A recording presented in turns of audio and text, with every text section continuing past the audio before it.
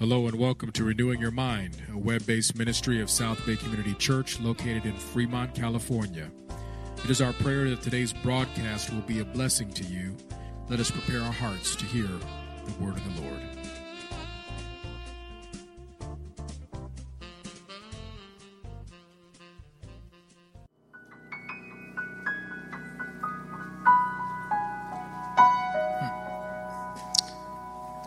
How many people are social media people?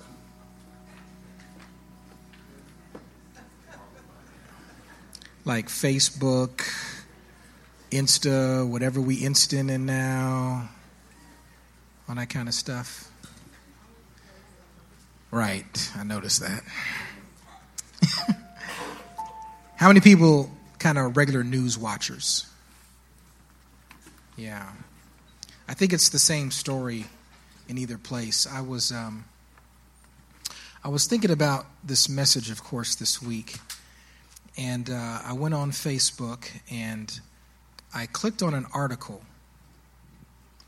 that was caught me by surprise. I think it was the senator. He might have been from Iowa. I don't remember his name. But the article was there because he had made this statement that America is heading towards another civil war. And I just thought that was such an inflammatory statement. I wanted to see what he was saying. And so I clicked on this article, and what I did that I don't normally do is as I started reading the comments below. And I was reading the comments, which were frightening. And then I decided to click on one of the people who made one of the comments and went to their page. And that was even more frightening. And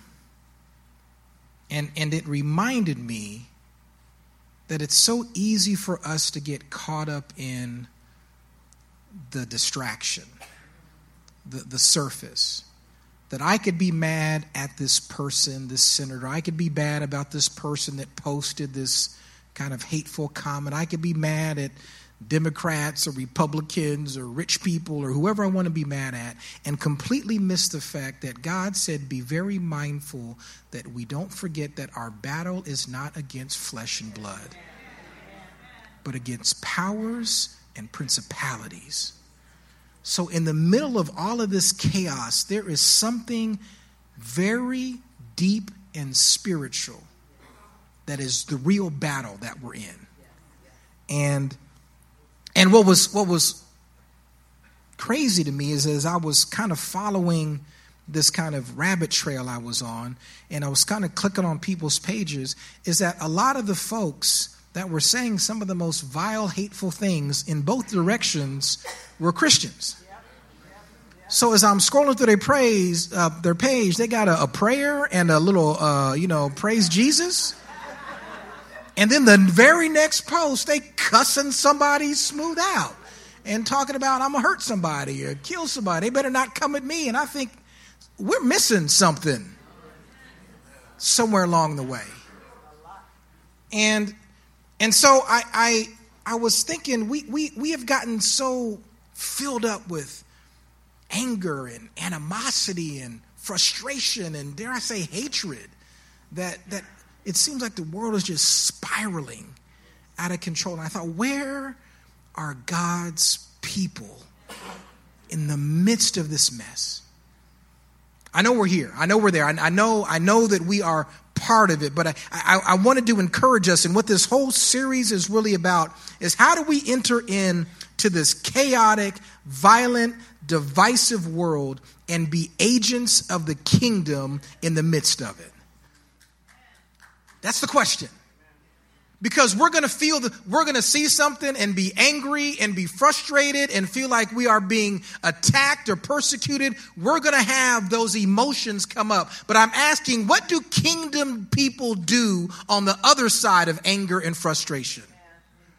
How do we take these moments and allow the light of Jesus Christ to shine into darkness through our words and our actions? And dare I even say our Facebook posts? How do we do that? And so this series is really getting at how we do that across these various issues. Again, we're going to talk about sex and gender identity and the racial tension that's happened. We're going to get to those topics. But to me, the fundamental thing before we get to the hard topics is how are we going to behave as people of God? How do we get trained? How do we get our armor on? How do we get our minds right? How do we take on the mind of Christ that what comes out is an overflow of what God is speaking into our hearts and our minds? And so I called this particular sermon to begin the series, Full of It. And I realize that phrase is not normally used in Christian circles on Sunday morning. But we are filled with something. And so it's important to be honest about that and examine what that is. And more importantly, point it back to Jesus, because Jesus was full of something.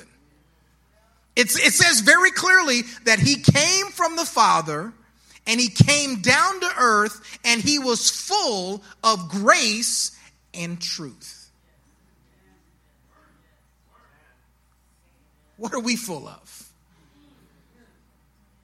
And how do we change what we can be emotionally and situationally reacting to and be filled with the same thing that Jesus was? I would say that it is possible for us to respond in these moments and be filled with grace and truth just like our Lord and Savior. It's possible. We should be striving for that. We should be desiring that. And so what I wanted us to do was to learn how to do that together, to practice, to have some experience where we could do that as the family of God, because if we can't do it inside the safety of this family, we certainly can't do it out there where the enemy is busy. We got to practice. So we got to learn and encourage and learn how to speak grace and truth even when we don't agree with the people that we're talking to. And so that's what I want to get to. I want to kind of frame it out today. So this is what we're going to do for the next several weeks. In the month of July, we're going to deal with this issue about human sexuality. But I thought before we jump right into that, we should practice a little bit. Thought we might need an on-ramp. So we're going to take it a little slower. And I wanted to build the case for why this is important in the first place. And I would argue that if you think about it, there are really kind of two opposite approaches to these issues. And some of us come at it from the grace side, and some of us come at it from the truth side. And even when those are both biblical, those are both absolutely right, even from those two different directions, we can end up at conflicts with people who are seeking God, desiring to serve God, and we can be at odds with each other because we just look at it from a different direction. And so I wanted us to get some practice trying to learn how to do this. And my first step that I wanted us to make sure that we are starting from the right place is that we have to be grounding this conversation in the Word of God. Because if we're just going to sit around and talk about our opinions, we might as well go home. And so I pulled this comment that comes from our denomination. We are part of what's called the Evangelical Covenant Church. And so there is these affirmations that they give us that align with what we believe about the centrality of the Word. Here's what it says. It says, the Holy Scripture, the Old and New Testament, is the Word of God. And it is the only perfect rule for faith, doctrine, and conduct. Fancy way of saying that the Bible has authority in my life. Amen. That as I'm going into situations and circumstances, when I'm trying to wrestle through the challenging issues of the day, that I go back to the Word of God and allow that to be my center, my frame of reference, and the ultimate tool by which I determine how I'm going to go forward. Now, that's what we essentially say, but honestly, we don't do it a lot. We're making a lot of decisions from a lot of other sources and never actually looking at what the Word of God says and allowing it to, by the way, shape my responses. That I conform myself based on the Word of God, which gives me some direction and how I'm supposed to respond. And it happens from both ways. It doesn't matter which side you're on, the grace side or the truth side. We have these barriers that stop us from living into this balance. See, what Jesus did is he was amazing that he could go into any situation and perfectly knew, is this a time where I lean towards grace or is this a time where I lean towards truth? He did it perfectly every single time. And we, in our own fallen nature, our own experiences, our own hot buttons, we navigate through this, and often we can lean one way or another and have resentment against those who are coming from the other direction. So I wanted to frame this again by having us look at barriers to both sides. Because the grace people look at the truth people like, y'all are mean and rude and hateful. And the truth people look at the grace people like, you wishy-washy, got no rules or standards. Do what the Bible says. And we're arguing with each other and disagreeing with each other in ways that undermine the witness of the kingdom, because the number one rule that we have to stick to, you're going to hear me say this 100 times, is that no matter how much we disagree, when we are with a brother or sister in Christ, we are known by our love for one another. And so no matter how much I disagree, no matter how much I want you to see the wisdom of my direction, if I'm doing it in a way that doesn't show you love, I am disrespecting my God and dishonoring the kingdom. And so we're trying to learn how do we do this well. And so I wanted to give you the barriers. I want to first talk to my grace people on this side. And actually, no, I'm going to start with the truth people. Here is how we have to live into being a person who is understanding that truth is important to hold on to in every situation. And we got barriers. Here's the first barrier. The first barrier is that we can be unwilling to submit to the word of God. We didn't like that word, just submit. Some of you winced when I said the word submit. You don't even like the word. To think that there is a source above my own wisdom and desire and intellect that would actually direct what I do is a fundamental principle of being a believer in Jesus Christ. Right? And our American Christianity can have us push that to the side a little bit. What I'm saying is that one of my friends, Pastor Robert Johnson, said this when he was first mentoring me in ministry at the beginning. He said, I don't even know how to be a good husband, father, son, uncle, or anything else if I don't have a connection with Jesus Christ. I don't even know how to do it. I got no frame of reference. I got no way to navigate through these hard situations unless I am hearing the word of God and submitting to it. And so that's the first part. We can't live into the truth if we're not willing to submit our desires and our thoughts to the word of God. The second one is unaware. It's hard to submit to something that you don't know what it is. And so we got to be aware of the word of God. We got to study it. We got to have something that we put in that the Holy Spirit may bring it back up, but he can't bring up what we never put in. And so we got to study the word and know the word and allow the word to marinate. You know, I was listening to some comedian or something, and he was talking about people who can remember all these different things. And it was something, I can't remember what the joke was, but he was saying, you know, we can remember words to all these songs, but in this context, we can't remember 2 scriptures. And I just can't remember scripture. It was is after maps and before Genesis. It was in there somewhere, but I just had such a hard time. Let me put on an old Luther song. Y'all be singing. Right? Mess around some Isley Brothers. We ain't heard that song in 30 years. Every word comes right back. Some of y'all flashing back right now. Come on back. Come back. Why is that? There's something that we have to be determined to say, I want enough of the word of God to marinate in my spirit that the Spirit can bring it back. And here's the third one, is that we not only have to know the truth, we not only have to be submitted to the truth, but I got to be able to communicate the truth well. It doesn't matter how much I know if I'm unable to communicate it in a way that isn't pleasing. One of my favorite verses says, let your speech always be seasoned with salt. That means you're supposed to be talking in ways that are flavorful, that are attracting, that are drawing people in, that have them desiring to get more of what you're trying to give to them. So if I'm trying to talk to somebody and trying to help them understand the truth, but I'm mean, I'm angry, I'm undermining, I'm dismissing them, if I give them no respect, then I haven't been salty in my speech. And there's no way that that truth that I have such great possession of can ever get communicated. Those are barriers for people living under the truth side. But there's also barriers for living under the grace side. What is that? The first one of living under barriers to living without grace is just a lack of empathy. We can just be cold and not understand the pain and the road that people have gone to. I've said this a couple times, and I just keep thinking about it as I think about this series. I am convinced that people make rational decisions from their experience and their location and their mental state. I'm pretty sure that if I was in that person's same situation, I had all their background, I had all their experience, I had all the same kind of issues and struggles that they had mentally, spiritually, emotionally, that what they're doing probably would make perfect sense to me, but I'm outside of their situation, so I can't understand it. And often I get angry and judge it when I don't really know their journey.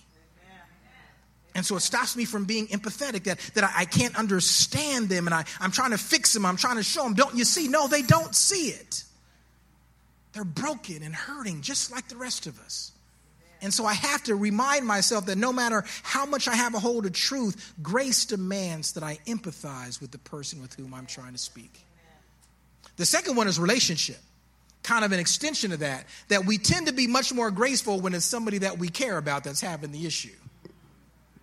I mean, I've seen it. You even seen pastors, right, who can have a whole array of issues. They are lock solid. This is what the word says, and I'm preaching it, and I'm declaring it. And then they find out that their wife, cousin, child, niece has a lifestyle that they don't agree with, and all of a sudden, whole Bible done flipped away over here all of a sudden.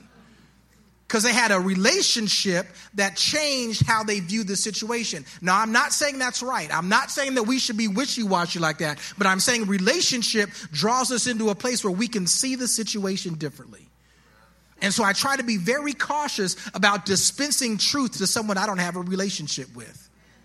I haven't yet earned the right to dictate or to tell you or to give you direction. I got to build that relational capital that you may be willing to hear my input for your good, not just because it's true, but because I care about you. Thessalonians said that we loved you so much that we shared not only the gospel, but our lives as well. That's a relational connection that then leads to reaction and behavior that looks more like what we think the truth is. Jesus never made anybody act right before they knew him.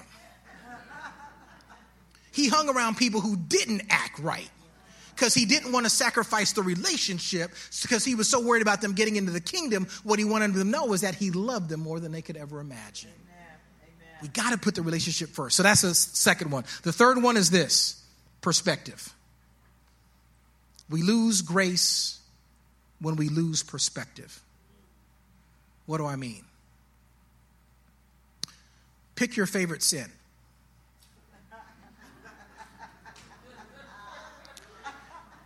And you can tell it's your favorite because it's the one that you don't do but other people do. That's how you know it's your favorite one. Was we can spot those. And I think about that person's sin and how horrible it is and how nasty it is and how displeased God with it is. And so I can see it and I judge it and I have trouble giving it grace because it's just so repugnant. Well, I'm going to tell you this. Whatever that sin is, look up it in the Bible. It is probably in a list. Go 2 words to the left or to the right, and you will find a sin that you probably have listed right next to the one that you don't like. So my point is, whenever I'm speaking to someone about this sin that they got to change, I'm mindful that I'm in the same list. I'm never more than 2 words away from the very accusation that I'm accusing them of. And so whatever I'm speaking on them, or for God smite them, God get them, I'm saying the same thing to me because I'm on the same list. And so I got to be mindful that there's a perspective that from God's vantage point, we are all filthy rags on our best days. That everyone falls short of the glory of God. That every sin, everything that comes short of the glory of God is redeemed by the same loving, merciful, forgiving, gracious, overwhelmingly patient God who is saving me, saves every person that I think is caught up in sin. Amen. And so I keep a perspective that I have no one-upsmanship on any of my brothers and sisters that are fallen and seeking God. We are there together, sinners saved by grace. So if we don't keep those in mind, then we will have barriers to grace, or we will have barriers to truth. And so what I want us to do is I want us to break up into groups. And so here's what I'm thinking. We're going to practice this, because inevitably we got a whole bunch of people in here who love Jesus, a whole bunch of people trying to follow God, and all of us think different. We will approach the same issue, we'll look at the same circumstances and come up with completely different opinions. But love binds us together under the headship of Christ. And so I want us to practice it. I realize this is a little different, it's a little weird, but I want us to try to get some practice in loving people enough to speak to them when we disagree with grace and truth. So here's what we're going to do. If you live north of the church, I want you to go that way. And grab a seat, sit in a circle, and we're going to do that. If you live south of the church, go that way, have a seat, sit in a circle, and then I'm going to tell you what we're going to do next. Go.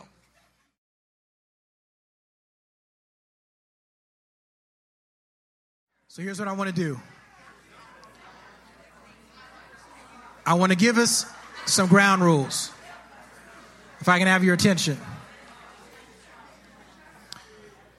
There are 3 ground rules. Number 1 is confidentiality. Allow the people that are sharing to share in the circle and respect their privacy and their willingness to be vulnerable in this moment. So what happens in your circle stays in your circle. Number 2, and this is the main one, make sure that we are respecting our brothers and sisters at all times. If we can keep respecting each other, loving each other, that'll probably take care of almost all the other rules. There is one third one I want to highlight. Don't talk too much. I realize we have some extroverts, some external processors, those that have the word from the Lord on high. This is not a Sunday school class, nor a preaching moment. We want to take the posture of listening. The idea is that we can hear the stories of our brothers and sisters, and we will learn how to reason on the word together. Does that make sense? So if everybody starts like crossing their legs and uncrossing their legs while you're talking, that's a red flag that you should pass the microphone. Okay. Here's what I want to do. We're going to warm up. First thing I want to do is I want to kill the elephant in the room. I realize this is a little uncomfortable and a little unusual. So let me ask you to share this with your group. And again, brief, it's kind of your first thoughts. What's uncomfortable about this moment? As we're getting into conversations about sex and gender and race, and now, instead of just being able to kind of hide out in the chairs, my internal processors, I want you to be a little out of your comfort zone and speak and share. What's uncomfortable? What are you maybe even fearful of in this moment? What's causing you anxiety about even being in this moment right now? Or on the flip side, if it doesn't bother you, what are you hopeful? What could be a blessing out of having this conversation with your brothers and sisters in Christ in the church? What could be a benefit to us taking some time to reason together through the Word of God? So I'm going to give you, everybody take about 30 seconds to share in your circle. What are you anxious about? What are you excited about? Just share this warm up. Go.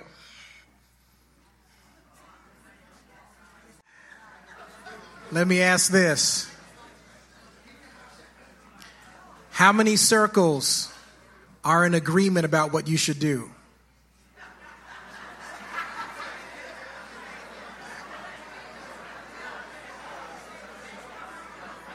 Y'all agree? Everybody agrees? Nah, I didn't say majority rules. We can't. Y'all agree? Wow. So that table's going to heaven. The rest of us are fallen sinners, I guess. They got it all together. Or else they stack the deck and they all... So here's my point. Even in the safety of our sanctuary, I heard some pretty visceral disagreement. Even among the circles, much less trying to get this whole body to agree on how we should respond. How many people feel like you know what we should do? It's pretty clear. If you're brave enough to say it, raise your hand. How many people feel like we need more information before we can decide?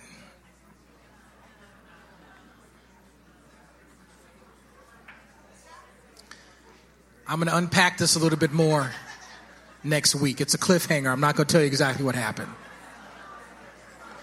Come back next week, same bat time, same bat channel, and you'll find out. But let me say this. Let me tell you this. The leadership met. The leadership made a decision.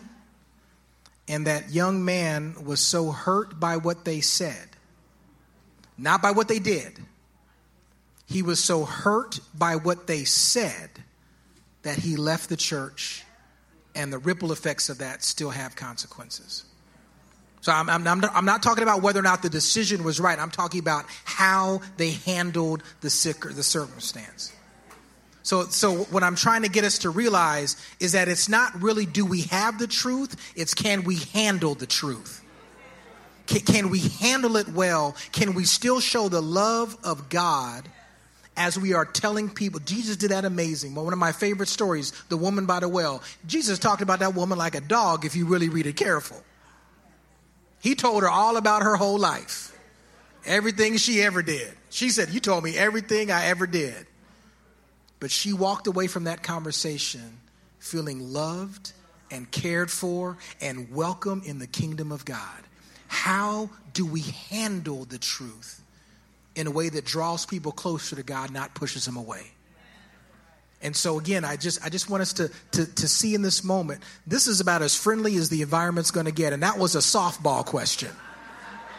That's the easiest one we're going to do this whole month. So if we can't do it well in here, how can we do it out in a hurt and broken world? So I'm praying for the Spirit of God to give us wisdom, to give us an understanding of how to walk and talk and be full of it, just like Jesus was. Allowing the grace and the truth that he gives us access to permeate our thoughts, our minds, our words, and our actions so that we become a witness and a gateway to the kingdom, not a wall and a barrier to salvation. Amen. Amen. I know this is a little different. Again, what I want to do, just to give you an idea, is I'm going to give you guys, as we unfold this, I'm going to give you some scriptures. I'm going to give you some things to think about, and I'm going to let you guys have some questions to chew on, and we're going to reason together. Here's the point, and this is my encouragement as we do this, to come into this place with the posture of listening, not talking. I can guarantee you, and this is for my truth people in particular, somebody in the circle that you just gave the truth to is hurting because of this issue. Somebody is hurting because in their family, their friendships, their relationships, their best friends, and we go generationally, they got a whole different way of looking at the world, and we can hurt people trying to tell them the truth. And grace people on the same way, we can be so concerned about making it feel like rainbows and bunny rabbits that we never get back to anything that the Bible ever says. And so there is some way that we need each other to sharpen each other to navigate how to represent the kingdom in these difficult times. I want to thank you guys for being a little flexible. Anybody enjoy this? Was this kind of a cool way to kind of do it a little bit? Before we go, I just want you, when you look at the Bible, we get the wrong image for church. Jesus never, I shouldn't say never. The temples in the towns were big, but most of the churches in the New Testament were house churches. gatherings of 8 to 10 people who came together, worshiped together, prayed for each other, and loved each other into the kingdom of God. Every one of these circles is a little mini church. Here's what I want you to do before you break out, and we're gonna do some other stuff. But could you just take a moment to hear how you can pray for the people in your circle? Hear their name, ask them what's going on in their life, and everybody, what you're willing to share. You don't have to give the deep details. You can just say family, finances, relationships, as much as you want to share. And can we just love each other and pray for each other and honor God with our life together?